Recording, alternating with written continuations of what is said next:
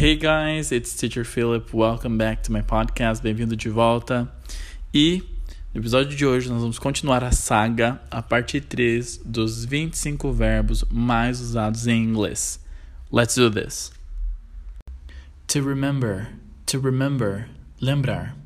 To love, amar. To consider, considerar. To appear, aparecer. To buy, comprar. To wait, esperar. To serve, servir, sacar. To die, morrer. To send, enviar. To expect, esperar. To build, construir. To stay, ficar. To fall, cair. To cut, cortar. To reach, atingir. To kill,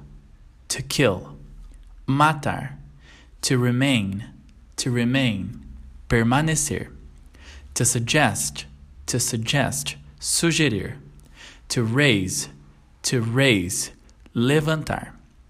To pass, passar. To sell, vender.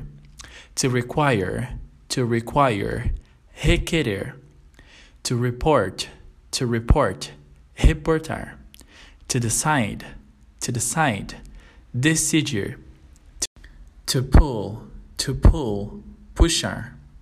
That's it for today, guys. É isso por hoje, pessoal. Espero que vocês tenham gostado. Se gostou, confere a parte 1 e parte 2, certo? E nos vemos na semana que vem com mais verbos e mais novidades. See you there. Bye. Don't forget to follow me on my Instagram. Não esqueça de me seguir no Instagram, @teacherfelipeviana. Kisses. XOXO.